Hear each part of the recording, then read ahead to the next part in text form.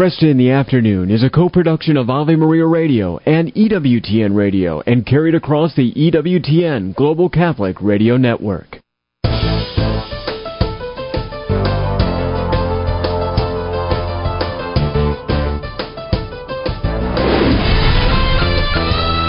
Broadcasting from the studios of Ave Maria Radio in Ann Arbor, Michigan, Al Cresta is ready for Conversations of Consequence. This is Cresta in the Afternoon.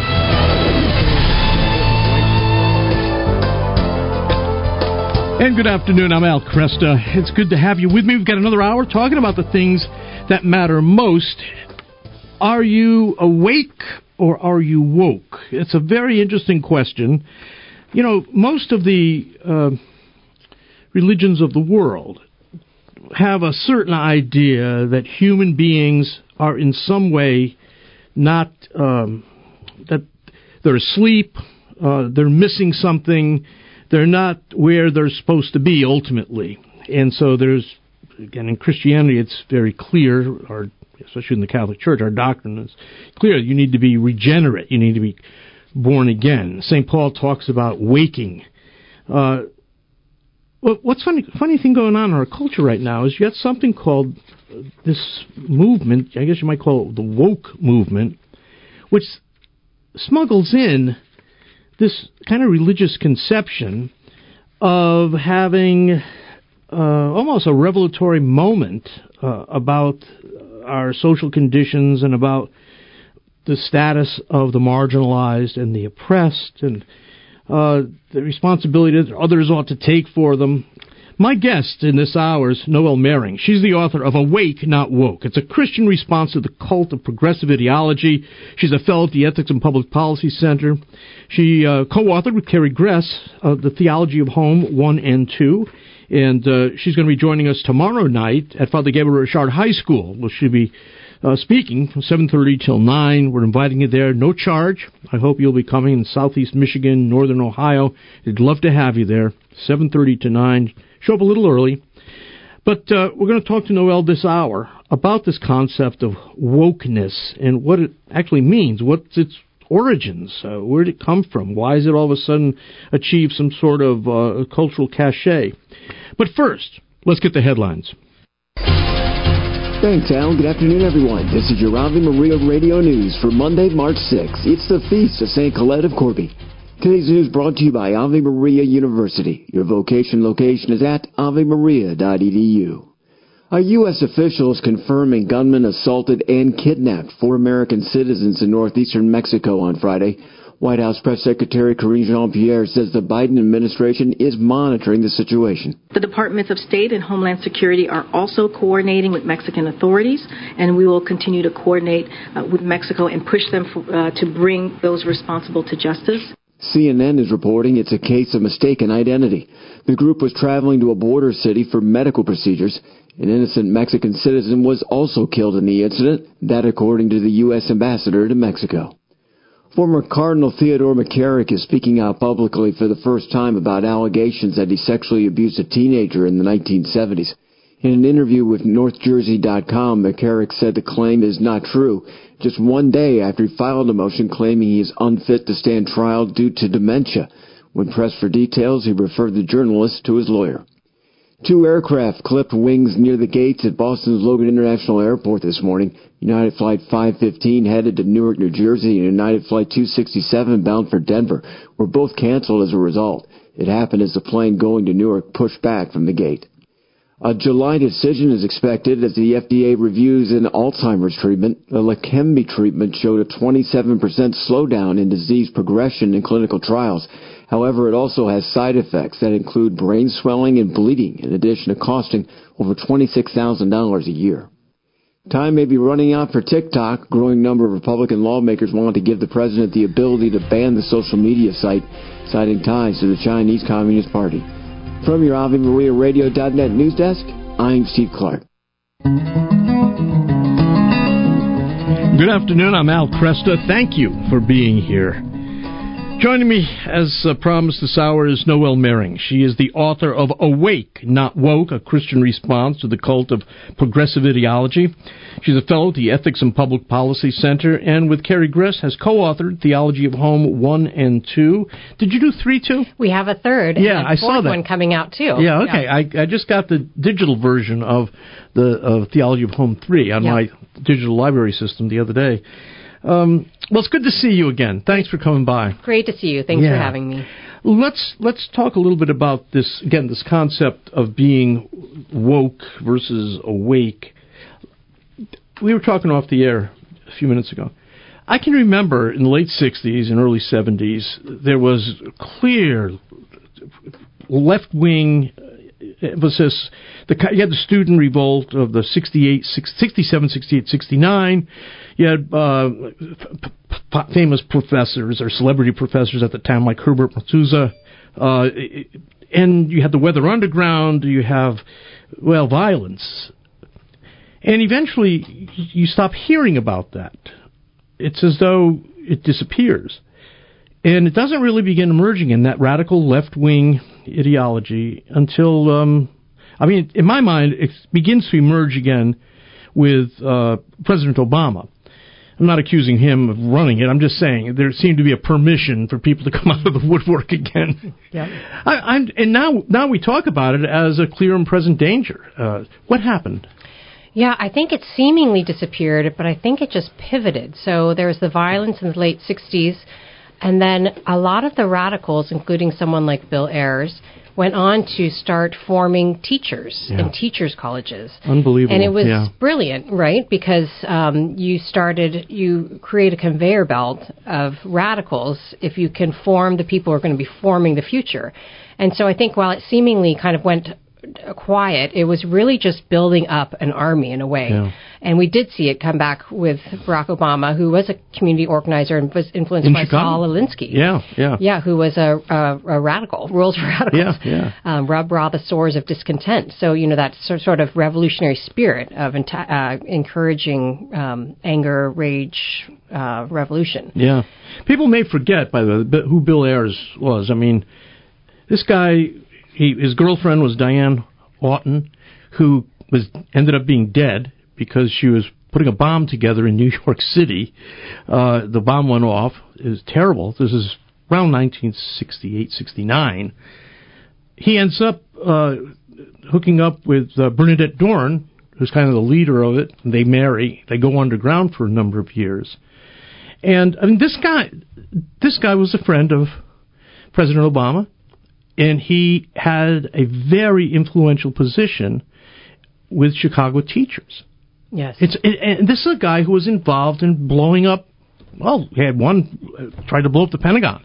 He likes to say that his bombs didn't kill anybody, but the point is, you set off enough bombs, you're going to get somebody somewhere. Yeah. And I think American culture did a job of sort of romanticizing these figures. Yeah. That they were, rebels, and maybe they dabbled in things and took things too far, but that they largely were, people to sort of emulate or respect, ultimately, given the context of how much, they've done. Yeah. It's really bizarre. But I think for a lot of us, we thought, this is just sort of a radical, kooky academic movement for a long time. Yeah. And, of course, now the campus is everywhere, that of course it had an effect. It had a huge effect. Ideas change the way people think, the way they see the world, and the way they behave, and the way they influence other people. And these ideas in the academy have grown and borne rotten fruits all over society. Yeah, and there is a long history of ideas here. Let's go to recent days and kind of work back. You begin to see the current woke movement attain a lot of public presence. I think after the George Floyd death is when it seems to be on the front page. Obviously, the death of George Floyd, terrible thing, is one of those moments that the American people were largely agreed on. It was terrible. And yet, they began interpreting this, again, the left began interpreting his death in a way that drove wedges between the American people. Yeah, I think that's right. Right in the wake of that terrible death, there immediately was a sort of militarism to the conversation that felt new. I remember people calling each other out, saying, you'd better raise your voice. It's not okay to just not be racist. You have to be an anti-racist. That Ibram Kendi, before many of us even knew who Ibram Kendi was. Right, that's true. Those ideas were getting popularized. And one of the most bizarre aspects of that to me was that there were two messages. One was silence is violence. You have to speak up in order to be anti-racist. The other one was take a seat and listen. Now is not your time to talk. Take a seat and listen. And you put those two seemingly contradictory messages together, and it seems like the only option is you have to say right speak, right? That's right. You can use your voice, but only use your voice if it supports the ideology. Yeah. If you have any questions or any hesitations, you take a seat and listen. That's right, yeah. So the boldness, I mean, that's also the time when all of a sudden, Black Lives Matter, which had already been in the public eye bit, but that after George Floyd, if you say white lives matter or all lives matter, that's not enough. All lives matter doesn't cut mustard with these people. Right, yeah. No, I think that actually is rather an evil thing to say, according to the ideology. And they would say, well, this segment of the population, their house is on fire, so we need to be talking about them only. But it really is a manipulation of language. That things that are just generally true are no longer okay, and things that sound right, Black lives do matter. That's a true sentence. However, there's a whole host of ideological presuppositions that are inserted into that phrase. And I think it got exposed by a lot of people when they saw on their statement of beliefs on their website. They have since taken it down. But their statement of beliefs included such things as dismantle the nuclear family, queer the culture. That this was not just about, this is not a movement against racism. This is a movement for a revolutionary woke ideology that includes dismantling all stable institutions, including the human person at the level of gender or sex. So, I think a lot of people saw that and started having questions, and it's good for that to be exposed. Yeah, absolutely. Yeah, I mean, this was a group that celebrates the birthday of Fidel Castro and Huey Newton, one of the founders of the Black Panthers. So this doesn't come out of nowhere. There's a long history here. Let's work it back. We saw this kind of thing in the late 60s, early 70s, and then it seemed to disappear. What happened to it? Yeah, I think that's when it really went into the institutions. So that Antonio Gramsci idea that this is the Italian sociologist, Marxist. And he actually didn't coin the phrase long march through the institutions. I think a translator of his did. However, it's associated with him, and I think that he's brilliantly understood that the Marxist revolution would not be fought on the terms of economics alone. It had to go through the institutions that create the hegemonic power. So law, culture, the academy, journalism, all of these institutions perpetuate a sort of hegemonic dominance that has to be toppled. So you start seeding all of these institutions with revolutionary thinkers, and then they spread it through there. But yeah, I think that I think it didn't go dormant. It just went and started fighting the revolution in a different way, and it was in a very effective way. Yeah. So that now in our universities, this is an orthodoxy. It is. I think, that's almost a cliche that you can't, conservatives have a very hard time voicing any dissent. Yeah. You kind of have to put your head down and meddle through it. And I think, even that is I think people are getting really tired of that. And so, you see alternative institutions starting to spring up, new ideas about becoming educated, a return to classical Catholic education for, K through 12. These are good things. A return to homeschooling. People are flocking to these things for a reason, because I think they weren't quite aware of how radical it had gotten for quite a while. One of the reasons they don't like phrases like "all lives matter," I think, is because it's a unifying phrase, and their methodology requires not reconciliation or even reform. It requires revolution, and that is conflictual. You don't have a revolution without good guys and bad guys. And so when you say all lives matter, well, that's an affirming statement of everybody, and you can't have it that way. That's right. That's a unifying statement. Yeah. And think about how different this is, how contrasted this is with, the civil rights movement in the 60s, where they would wear, signs and had a slogan, I am a man. Yes. Not I'm a man as opposed to a woman, but I am a member of the human family. It was an emphasis on the universality. Yeah, we are brothers and sisters. Yeah. It's an emphasis on the universality of the human person. Now, to be, the movement has the exact opposite approach. We are not defined by by universals. We're defined into division. We're defined not by the love of God. We're defined by the hatred of mankind and of society. And so you're absolutely right that All Lives Matter no longer works because it's a unifying statement. Yeah. This is often connected with what's called cultural Marxism. So take us back. Marx is largely an economic thinker, following George Friedrich Hegel, believing that why don't you go ahead and do the antithesis, synthesis thing? Yeah, so Marx was largely influenced by Hegel, as you say, who had something called the dialectic. So I think we see that now when people say, are you on the right side of history? That's a very Hegelian phrase, because the idea of the dialectic is that the society will keep revolutionizing itself, working out contradictions, and then through a process of the thesis, that the way things are, then the thesis will have internal contradictions. Those have to get worked out and worked through, and that's called the synthesis. Or the antithesis is the contradiction, sorry.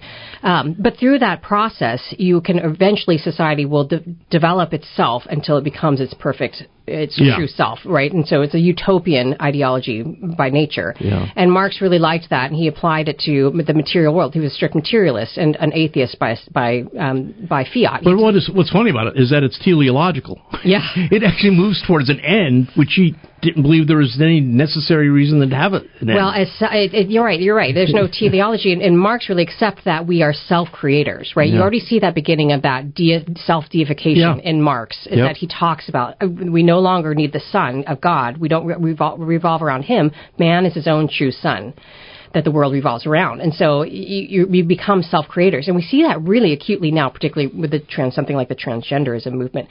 But it's been laden throughout all of the ideology, beginning with Marx. The idea of self-creation. Yeah. Yeah, that's something that, again, is really with us today. In fact, your book begins with Genesis 3, you shall be as gods. So that we define our realities here. In fact, the original sin is that of choosing to reject God's reality in favor of our own definition of reality. I'm with Noelle Mering. We are talking about her work, Awake, Not Woke. It's a Christian response to the cult of progressive ideology. She's with us tonight. Tomorrow, though, is we have a public event tomorrow night at Father Gabriel Richard High School. We'd love to have you there, 7:30 to 9:30. She'll be addressing this question of what it means to be awake, not woke. And you can register at renewalministries.net. It's free, but it'd be nice if we know how many people are coming. So it's renewalministries.net/Noel. I'm Al Kresta. We'll be right back. Hi, I'm here to talk about Dr. Heather Hoffman, board-certified pediatric dentist at Ann Arbor Smiles. We're happy to announce we have 2 pediatric offices open to help provide the littlest smiles with big care. At Ann Arbor Smiles, parents are always welcome in the room with their children. Appointments are available now at both our locations. Call 734-677-2272 or visit us at AnnArborSmiles.com. This program is brought to you in part by Charity Mobile, a proud partner of Ave Maria Radio for over 15 years. Charity Mobile is the pro-life cell phone company and has sent nearly $2 million to thousands of pro-life charities. 4G LTE coverage is available nationwide, and 5% of your monthly plan price goes to your favorite pro-life charity. A video introduction is available at CharityMobile.com. Charity Mobile, everyday living, effortless giving. CharityMobile.com. Catholic Connection with Teresa Tomeo, weekdays on Ave Maria Radio. The AP is now saying that news people cannot refer to pregnancy resource centers as pregnancy resource centers or crisis pregnancy centers. They have to refer to them as anti-abortion centers because we're misleading the public by saying that they're offering resources, apparently. It is about consistently putting forth a culture of death, do anything you want sexually, being extremely woke every time you turn around. This is more proof that all they care about is their own agenda. And they're doing this to their own demise. If you look at the ratings, for example, of CNN, if you look at the subscription rates, right, of various newspapers, whether it's online or still hard copy in print, continuing to decrease. And yet they do not care because it's about the agenda. Catholic Connection with Teresa Tomeo, weekday mornings from 8 to 10 a.m. on Ave Maria Radio and AveMariaRadio.net. It's time for Family Man with Dr. Gregory Popcak. St. John Bosco taught his followers that it wasn't enough to stop their students' bad behavior. Good discipline teaches children to want to make choices that please the Lord. If your child is behaving badly, chances are they either don't know how to meet a particular need appropriately, or they don't know how to apply the lessons you've taught them to a new, challenging situation. To practice good discipleship discipline, take a moment to find out what your child was trying to do by acting that way. Then teach them healthier, godlier ways to meet that need. Taking this approach will help your kids know that they can count on you to help them be their best when they're feeling and acting their worst. To discover more ways your family can celebrate the liturgy of domestic church life, check out the newest editions of Parenting with Grace and visit CatholicCounselors.com. I'm Dr. Greg Popcak, but you can call me Family Man. To discover more ways faith can enrich your life, visit CatholicCounselors.com. Underwritten in part by this not-for-profit. Are you looking for peace? Longing for joy? Want to meet the giver of all goodness? God is calling the laity to bring Ignatian prayer into the suffering world. Work for the new evangelization. Go to LordTeachMeToPray.com. Order your free digital training and manual. Find true happiness and everlasting joy. Go to LordTeachMeToPray.com and click on the red button today. It's free. Approved by the USCCB. CMF Curo is a Catholic healthcare ministry providing families nationwide with a better solution centered around whole health, spirit, mind, and body. Our members share their medical burdens within a faith-filled community. At CMF Curo, our members have access to a spiritual director, concierge services, and other health and spiritual resources. Find out if CMF Curo is a better solution for your family. Visit mycatholichealthcare.com. That's mycatholichealthcare.com.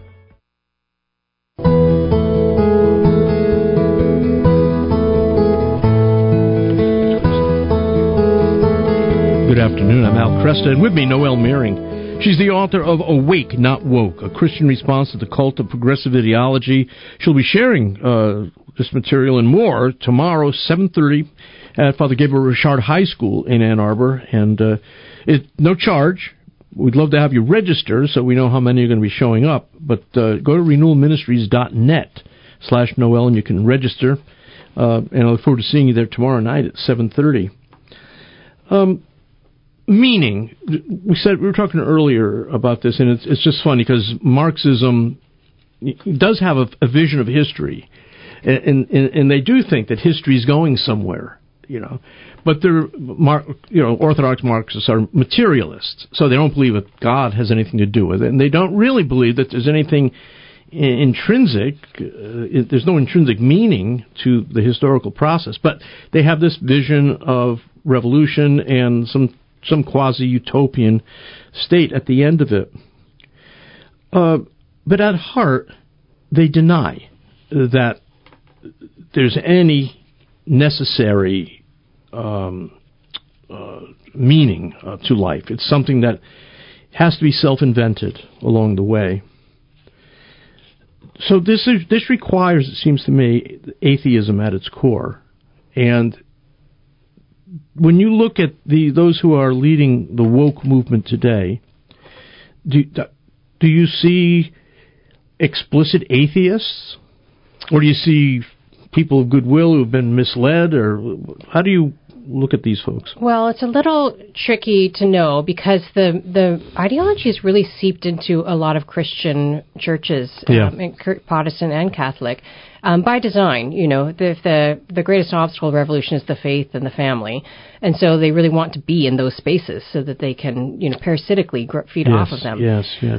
So, some people are truly just sort of confused and think that this is truly about justice and this is a movement of compassion. Right. And I think that they might have goodwill, and they just are misguided. Yeah. Other people, are more steeped in the ideology and just sort of need to be stopped. And so I think that there's three approaches. Some people need to be healed because they're victims of this ideology of despair. Other people need to help them be shepherded to become enlightened about the true nature of what it is that they're ascribing to. And other people just need to be stopped because they're putting the poison into other people, and that, and then maybe we can work on healing them after and convincing them. But for we just have to cut off the poison. And particularly, you see this at school board meetings. And I really do think that the poison, as you alluded to earlier, is a suppression of meaning. People need to feel that their life has meaning. Yeah. And I think we've rejected all sorts of a givenness to meaning, that our bodies mean something outside of what we choose them to mean, that our efforts in our lives and our families give us meaning, that our faith gives us meaning, that truly we need a why to our lives. And the why to our lives is to come to know, love, and serve God in this life so we can be happy with Him in the next. And if we lose the why of what we are, we lose the what of what we are. And I think you really see that acutely, again, in the transgender movement. Matt Walsh revealed this when he said, "What is a woman?" Yeah. The fact that we can't answer such a fundamental question, I think it's a sign that not only have we lost what we are, we've lost why we are. And people really tend to despair if they don't feel that they have a purpose to their life. Yeah. It's really damaging. And I think we see it including with, the rejection of natural law that is inherent in the movement. My body is not a body by design. I can't see the contours and shape of my flourishing by the way I was created. And so my body it can mean anything, but that, of course, means it means nothing. Yeah. Which means I mean nothing, because my body is integral to myself. But we also see it with equity. So equity means equality of results, that any disparity between different groups, the marginalized group, it's always because of racism, bigotry, homophobia, always and only.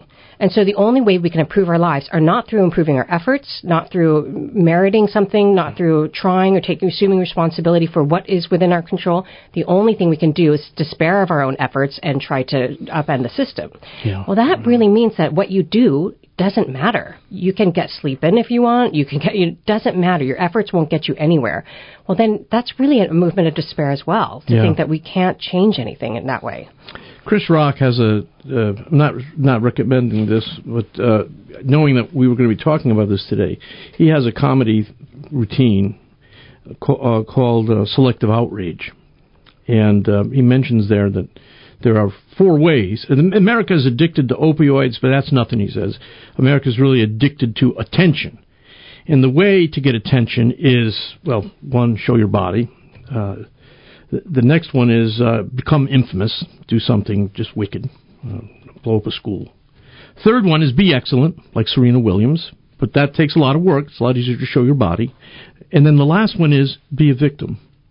Become part of a victim class. Be representative of a victim class.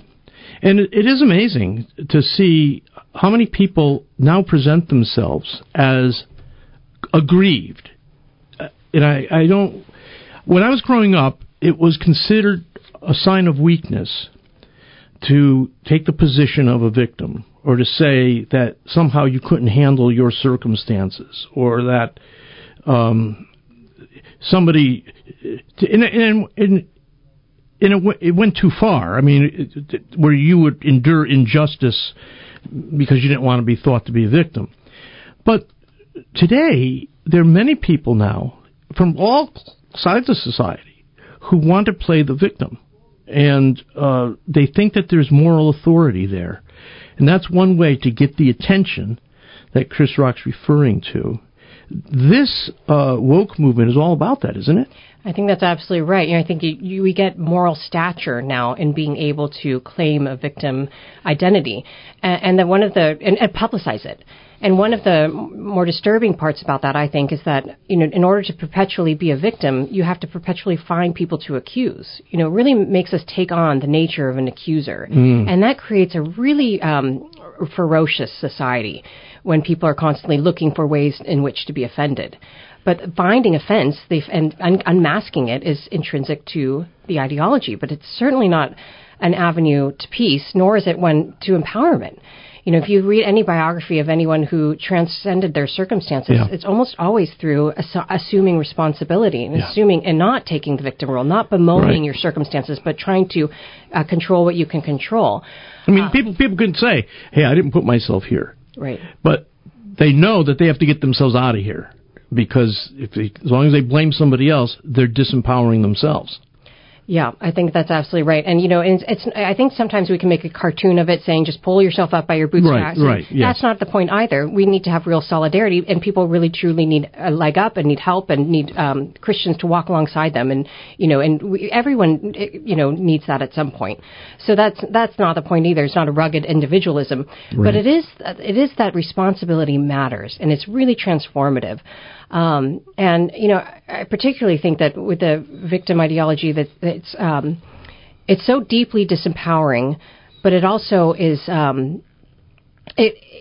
it gives people one option. They can either be a victim or they can be an ally.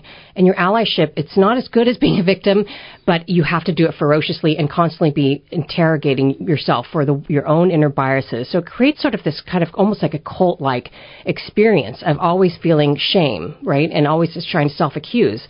And it also is a perversion, I think, of suffering. You know, suffering is one of the most powerful parts of our lives because it's how we can really find moments of grace and unite ourselves to our Lord on the cross. And I think this movement, like it does in many ways, picks up on that and knows that suffering is powerful, but distorts it. So your suffering becomes not your way to get close to God, but your way to become a God.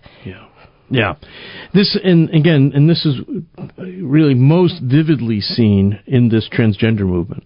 Again, set aside the questions of legitimate cases of gender dysphoria. The transgender movement is not about gender dysphoria. It's about a philosophy of self-creation. I think that is important to keep in mind here. You shall be as gods. Again, the first of the distortions given to us by the devil. You shall be as gods. Of course, human history is changed as a result of Adam and Eve's choice. So when you then you find yourself faced, let me rephrase it. Go back to this question of the civil rights movement of the 1950s and 60s, which was rooted very much in the black church. There was a lot of white liberal Protestant encouragement and some Catholic encouragement too. But the Martin Luther King Jr. achieved the leadership and recognition of moral authority because he urged people to be what they themselves claimed they were. People of liberty, people of freedom. And he's saying, look, you got a blind spot here. We are your brother. Accept us as your brother. We are your kind. Treat us that way. And that's a very different approach to social reform. And it assumes commonality with the person that is holding you under their thumb. And it's a very different type of, quote, revolution here. And of course, King had it grounded in the example of Jesus, in Gandhi, and his nonviolence. But that is so radically different. Of course, he came under attack before his death. I mean, he was already fighting with the Black Power movement, which took more of the classical left-wing interpretation of things. Has the older style of civil rights leadership that we saw with the Southern Christian Leadership Conference and Martin Luther King Jr. up until at least the last few years of his life, is that gone? Is that kind of social reform missing, where we ground ourselves in a solidarity, but we can point out, hey, brother, what you're doing here is bad. It's not what you want to do. You're going to be diminished by behaving this way as much as you're diminishing me. Yeah, I mean, I think the movement would say, yes, that should be gone. That's not the direction we're going now. You know, Martin Luther King Jr. believed in natural law and the universal brotherhood. Yeah. The content, the character, you know, colorblindness is utterly anathema to the woke movement. They find it to be a perpetuation of white power. But I don't think it's gone, or nor should we grant that it's gone, right? Okay. Because we can't accept the terms of a revolutionary movement that's so destructive. We have to say, no, you're saying that it's not okay to be judge people by the content of the color, the content of their, you're saying it's, character. Yeah. But we don't agree with your terms. We don't believe that we should be discriminating against people or judging who they are in a collectivized way by the color of their skin for anyone. Yeah.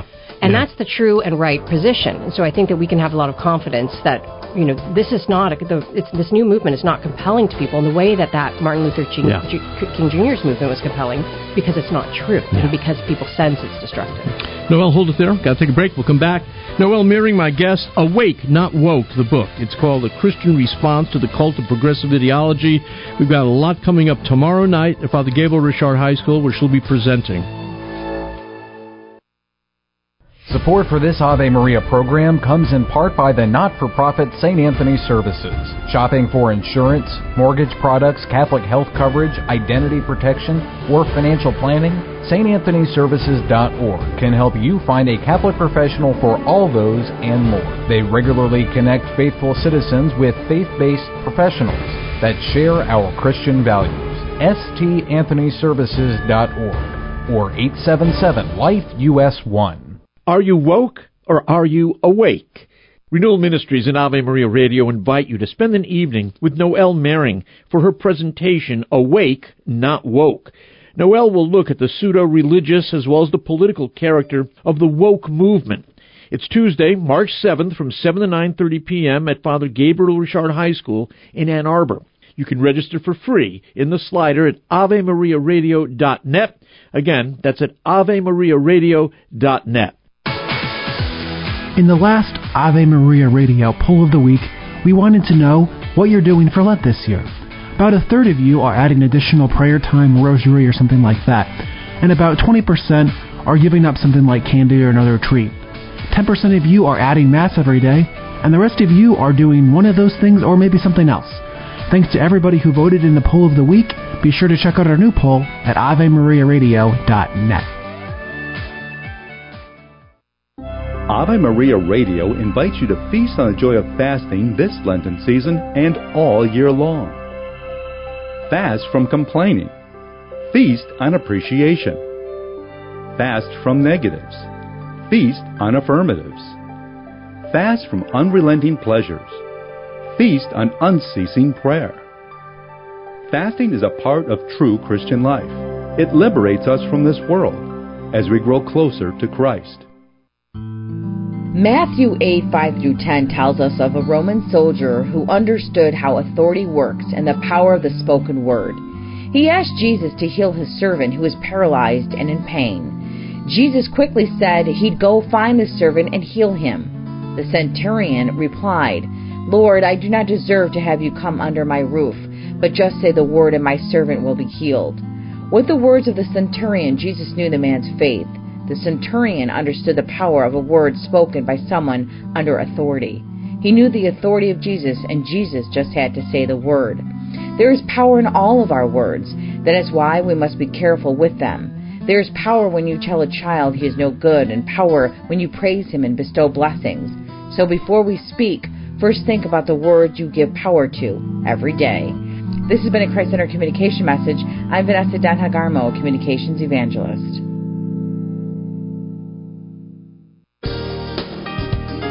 Today's programming on 990 WDEO is brought to you in part by a gift from our day sponsor, the Lansing Guild of the Catholic Medical Association.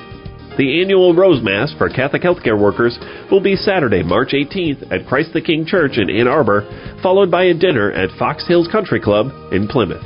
Email cmalansing@gmail.com for dinner tickets. That's cmalansing@gmail.com. Cresta in the Afternoon is underwritten by the following nonprofit organization, Real Estate for Life. Buying or selling your home or business property? Real Estate for Life can connect you to one of 900 pro-life real estate agents around the world. When Real Estate for Life receives a referral fee, they donate 75% to Ave Maria Radio and Human Life International. More information at realestateforlife.org or 877-LIFE-US1. That's realestateforlife.org.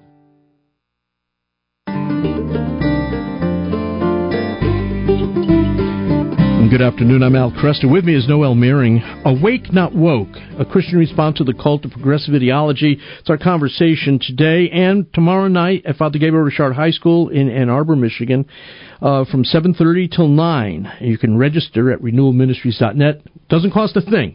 We just like you to register because it gives us an idea of how many people are showing up. We can prepare that way. But again, no charge, 7:30 tomorrow night.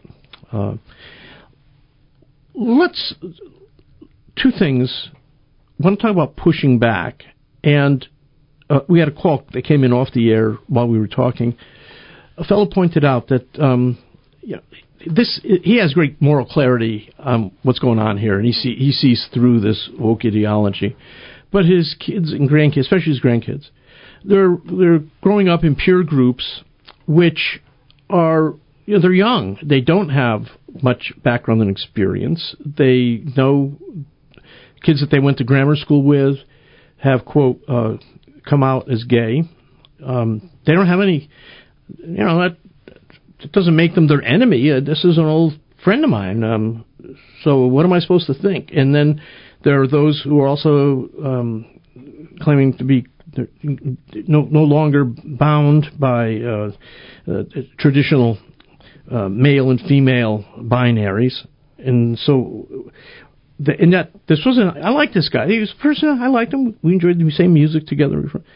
So you have younger people who have to deal with this in a way that I don't have to deal with anymore. And then we have a bigger question, which is, how do we fight back in a big way? So let me start with the advice to our grandkids. Yeah, no, I actually hear that a lot. I think there's a lot of people who really are suffering, because they're feeling this division within their own families. And that's very heart-wrenching. One thing I would say is that we have to recognize how confusing it is for a kid to grow up with this ideology. It might seem sort of like it makes no sense and kind of absurd in certain ways, but it is incredibly compelling when you're growing up and your peers are, identifying these ways, and you don't want to be a person who's on the side of hatred. They've claimed the mantle of love and compassion. Yeah. And so then to be on the other side is to think, well, I don't want to be on the side of hatred. And I think we need to help them to see that maybe differently, reframe that, because that's not true. It's an irresponsible land grab from the woke movement. But I think that there was an excellent example of a video that went viral of a young woman who was announced to her family that she was transitioning and to please call her by a male name. And she read aloud on TikTok. This was showed. It came across my computer somehow. This letter she got from her grandmother. And it was a beautiful and perfect response where the grandmother told her, I can't wait to see you over Christmas. I love you so much. I'm praying for you every day to our Blessed Mother. You're a beautiful, young lady. I'm so proud of you. I cannot call you by this name because that's not who you are. So she gave her all of the love and affirmation and affection, but she would not go beyond, she would not compromise on what's real and true. And I think that's a good model for us. I think we have to create positive relationships so that, the child might think my grandmother or grandfather is so old-fashioned or whatever, but they can't deny that he's a good man. They can't deny she's a good woman. And so then that plants a seed of like, well, I know them, they're not haters, but they believe in the faith. Maybe that tells them where the reservation is. So if they go off the reservation, they know where it is and where to go back to. Yeah. The area that has been, Marx was against the family, Black Lives Matter against the family. Why is the family such a barrier? Yeah, it's an outer barrier, and still you hear whispers of the family abolition movement popping up. It's not that uncommonly. It is a barrier because I think they know how powerful family is. Families are first experience of belonging, of being named, of being known, of being an individual irreplaceable. And being irreplaceable is really the opposite of being in a collectivized tribal identity, right? Where you're just one of, you're just a totem. Yeah. And also it's an introduction to fatherly love, which is a window into understanding the nature of God. If we have a loving family, well-ordered family, then it's easier for us to imagine that understand and believe that there's a God who is loving us, not oppressing us. Right. And the movement really wants us to see God as our fundamental oppressor. It's also transmission of values from one generation to the next. I mean, the family is just incredibly powerful. Yeah. And so, once you dismantle the family, people want belonging. They want what the family has to offer that they were deprived of. So they're going to find it more ferociously in a tribal identity, even if it's a politicized identity. It feels like a sense of belonging, right? Yeah. And so that makes our politics very ferocious. Yeah, it can get very ugly here. And it's difficult enough for people who have had relatively good families. They have to deal with this. But if you've had a terrible upbringing, where the, quote, power relationships in your family, where it's not an expression of, quote, love, but clearly an expression of inability to maintain one's emotions, lack of dignity, it's easy to think that the family is something that needs to be discarded. I think that's right. I think that the wounds serve the purpose of revolution. That's right. Because people are more willing to think that they are defined by hatred in society if they know the wounds of sort of feeling hated or discarded or ignored or personally. They know what that feels like, and so it becomes a shorter step to say, well, this defines everything. These wounds define everything. Everything is power, contests, abuse, exploitation. That's what the fundamental reality of the world is. Yeah. And so this agenda that Black Lives Matter have, and other aspects of this movement, the cultural Marxist movement, the abolition of the family, then it promises that if I get rid of this oppressive institution, that I'm going to have something far better on the other side. Why do they think they're going to have something far better on the other side? Where have they seen this work? Well, that's the interesting thing, is I think it's far less a vision of something positive than it is a hatred of something, what is. That's the nature of evil, is that it can't really create things. It doesn't build things. It just can only be a parasite on what actually has being. And so that gives us a lot of power, right? Because we have an actual positive vision. We have the great art, the great literature, what a culture can be, animated by who we know God to be. We have the beauty, goodness, truth. These are incredibly powerful transcendentals. And they don't have that. They can only say these things are bad. They can only attack. They can't really build. Even the utopia is sort of a vague abstraction. Yeah. No one really understands quite what that looks like, and it all usually looks like a lot of corpses stacked up. That's historically what we see. That is true. I think that's an important point, that there is not a positive vision of where we're going. It's primarily a negative vision where we are. But for me, I think temperamentally I'm something of a conservative anyways, because if I come across a wall, I don't knock it down until I know who put it up and why it's there. I see a house, I say to myself, it looks like it needs repair, but I don't think I want to knock it down until I find out what it's there for, right? Yeah. And people in a revolutionary mind assume that it's there as something that has to be struck down. It's an impediment to our revolution. And that revolution usually has promises of some kind of better condition on earth. And Pope Benedict, Joseph Ratzinger, Pope Benedict XVI, and the Catechism of the Catholic Church warns against those kind of movements in history that promise some kind of millennial reign, some sort of, after the revolution, we're going to get it all. It's great. It's going to be. Those promises are not for Catholics. Right. Yeah, no, I think it's the promise is you will be empowered. But, of course, all the way that they deliver that power is actually enslaving, whether it be the fetishization of transgression that I think is inherent in expressive individualism or, slavery to an ideological identity. These are not freeing ways of walking through the world. There are places where actually people have done some research into some of the leaders of these movements, and it's amazing if you take a look at their personal life. How did it work? How did their personal lives work out? Did they have? Somebody like Walter Benjamin got involved in rather demonic activity. Wilhelm Reich practiced bestiality for a while. I'm not saying everybody here, certainly not saying your neighbor who's in part of the woke movement is doing this, but the leadership. If you look at the leadership, you ask, okay, you've lived out this experiment. How's your life? That's absolutely right. It is remarkable how much you see that there was a lot of, William Reich, I think he experienced, his parents had, there's abuse and rampant adultery and suicide. That's right. And he became sexual at a very young age and then was obsessed with it, right? Yep. Karl Marx, I talk in my book a little bit, too, about just the sordidness of his life. Even from the point of personal hygiene to a total disregard for his children and his wife and, his family.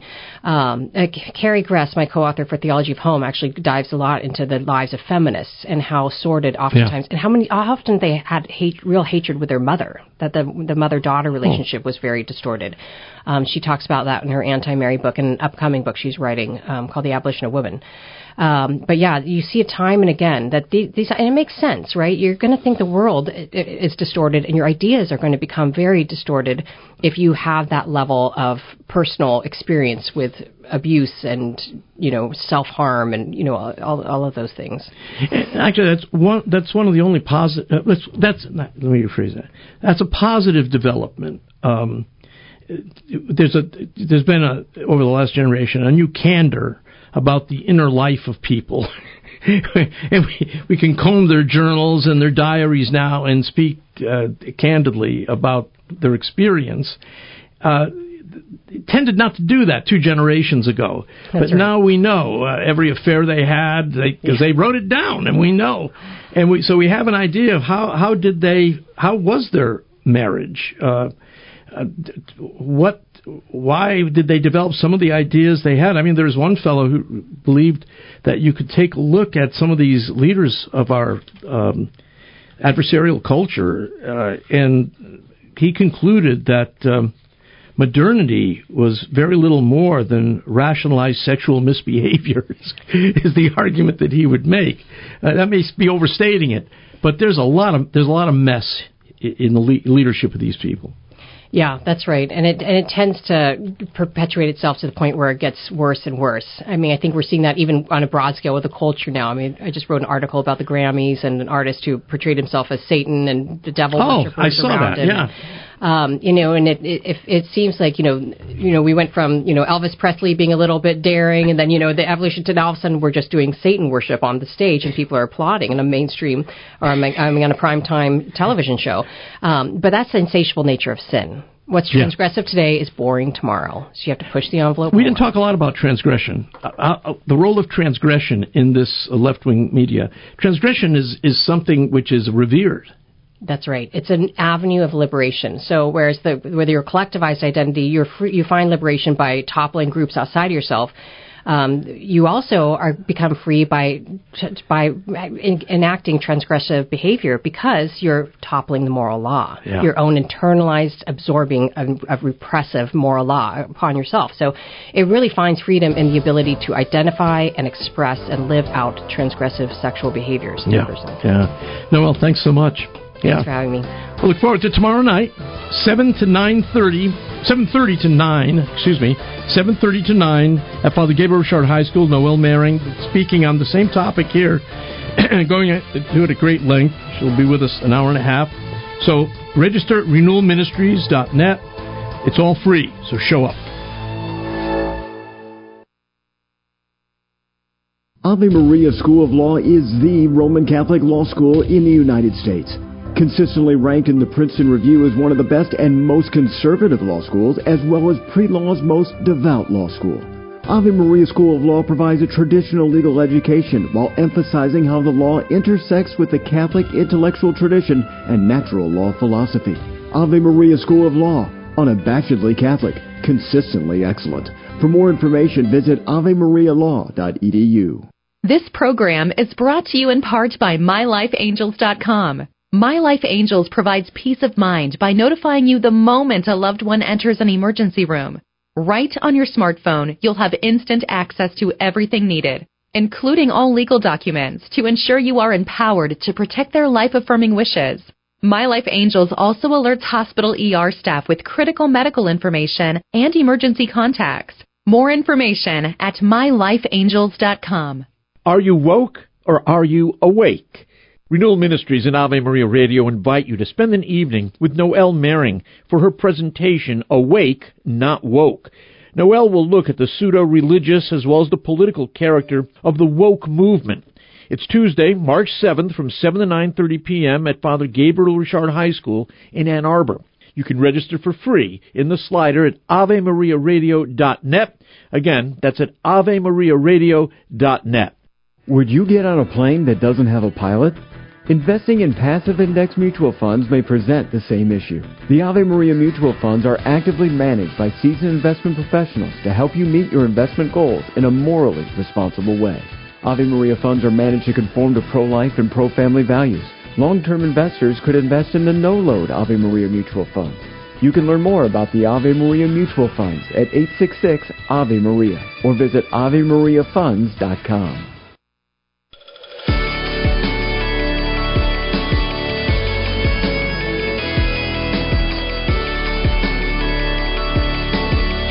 Well, thanks so much. It's been good being with you today. And let me remind you that you can follow up on our conversations by going to AveMariaRadio.net. Go to the Cresta Guest Archives for follow-up articles and recommendations there. Sometimes contact information for our guests would be there as well. AveMariaRadio.net. Go to the Cresta Guest Archives there. And also books that we mentioned on this program, they're all available at AveMariaRadio.net in the online bookstore. So we'll get those out to you right away. So it's helps. Again, it's one more way you can continue to support the work that we're doing here at Ave Maria Radio. One last time, remember tomorrow night, Noelle Mering will be with us at Father Gabriel Richard High School. Urge your friends to come on out. This is a topic that has all kinds of twists and turns to it. So she'll be with us for an hour and a half making a presentation. No charge. See you then. Cresta in the Afternoon is a co-production of Ave Maria Radio and EWTN Radio and carried across the EWTN Global Catholic Radio Network. To follow up on any of the guests or information presented on today's program, visit the Cresta Guest Archive at AveMariaRadio.net. That's AveMaria Radio.net. To listen to this or any other edition of Cresta in the Afternoon, visit the audio archives at AveMariaRadio.net. Or to order a CD of the program, call 734-930-4506 or email orders at AveMariaRadio.net. That's 734-930-4506 or orders at AveMariaRadio.net.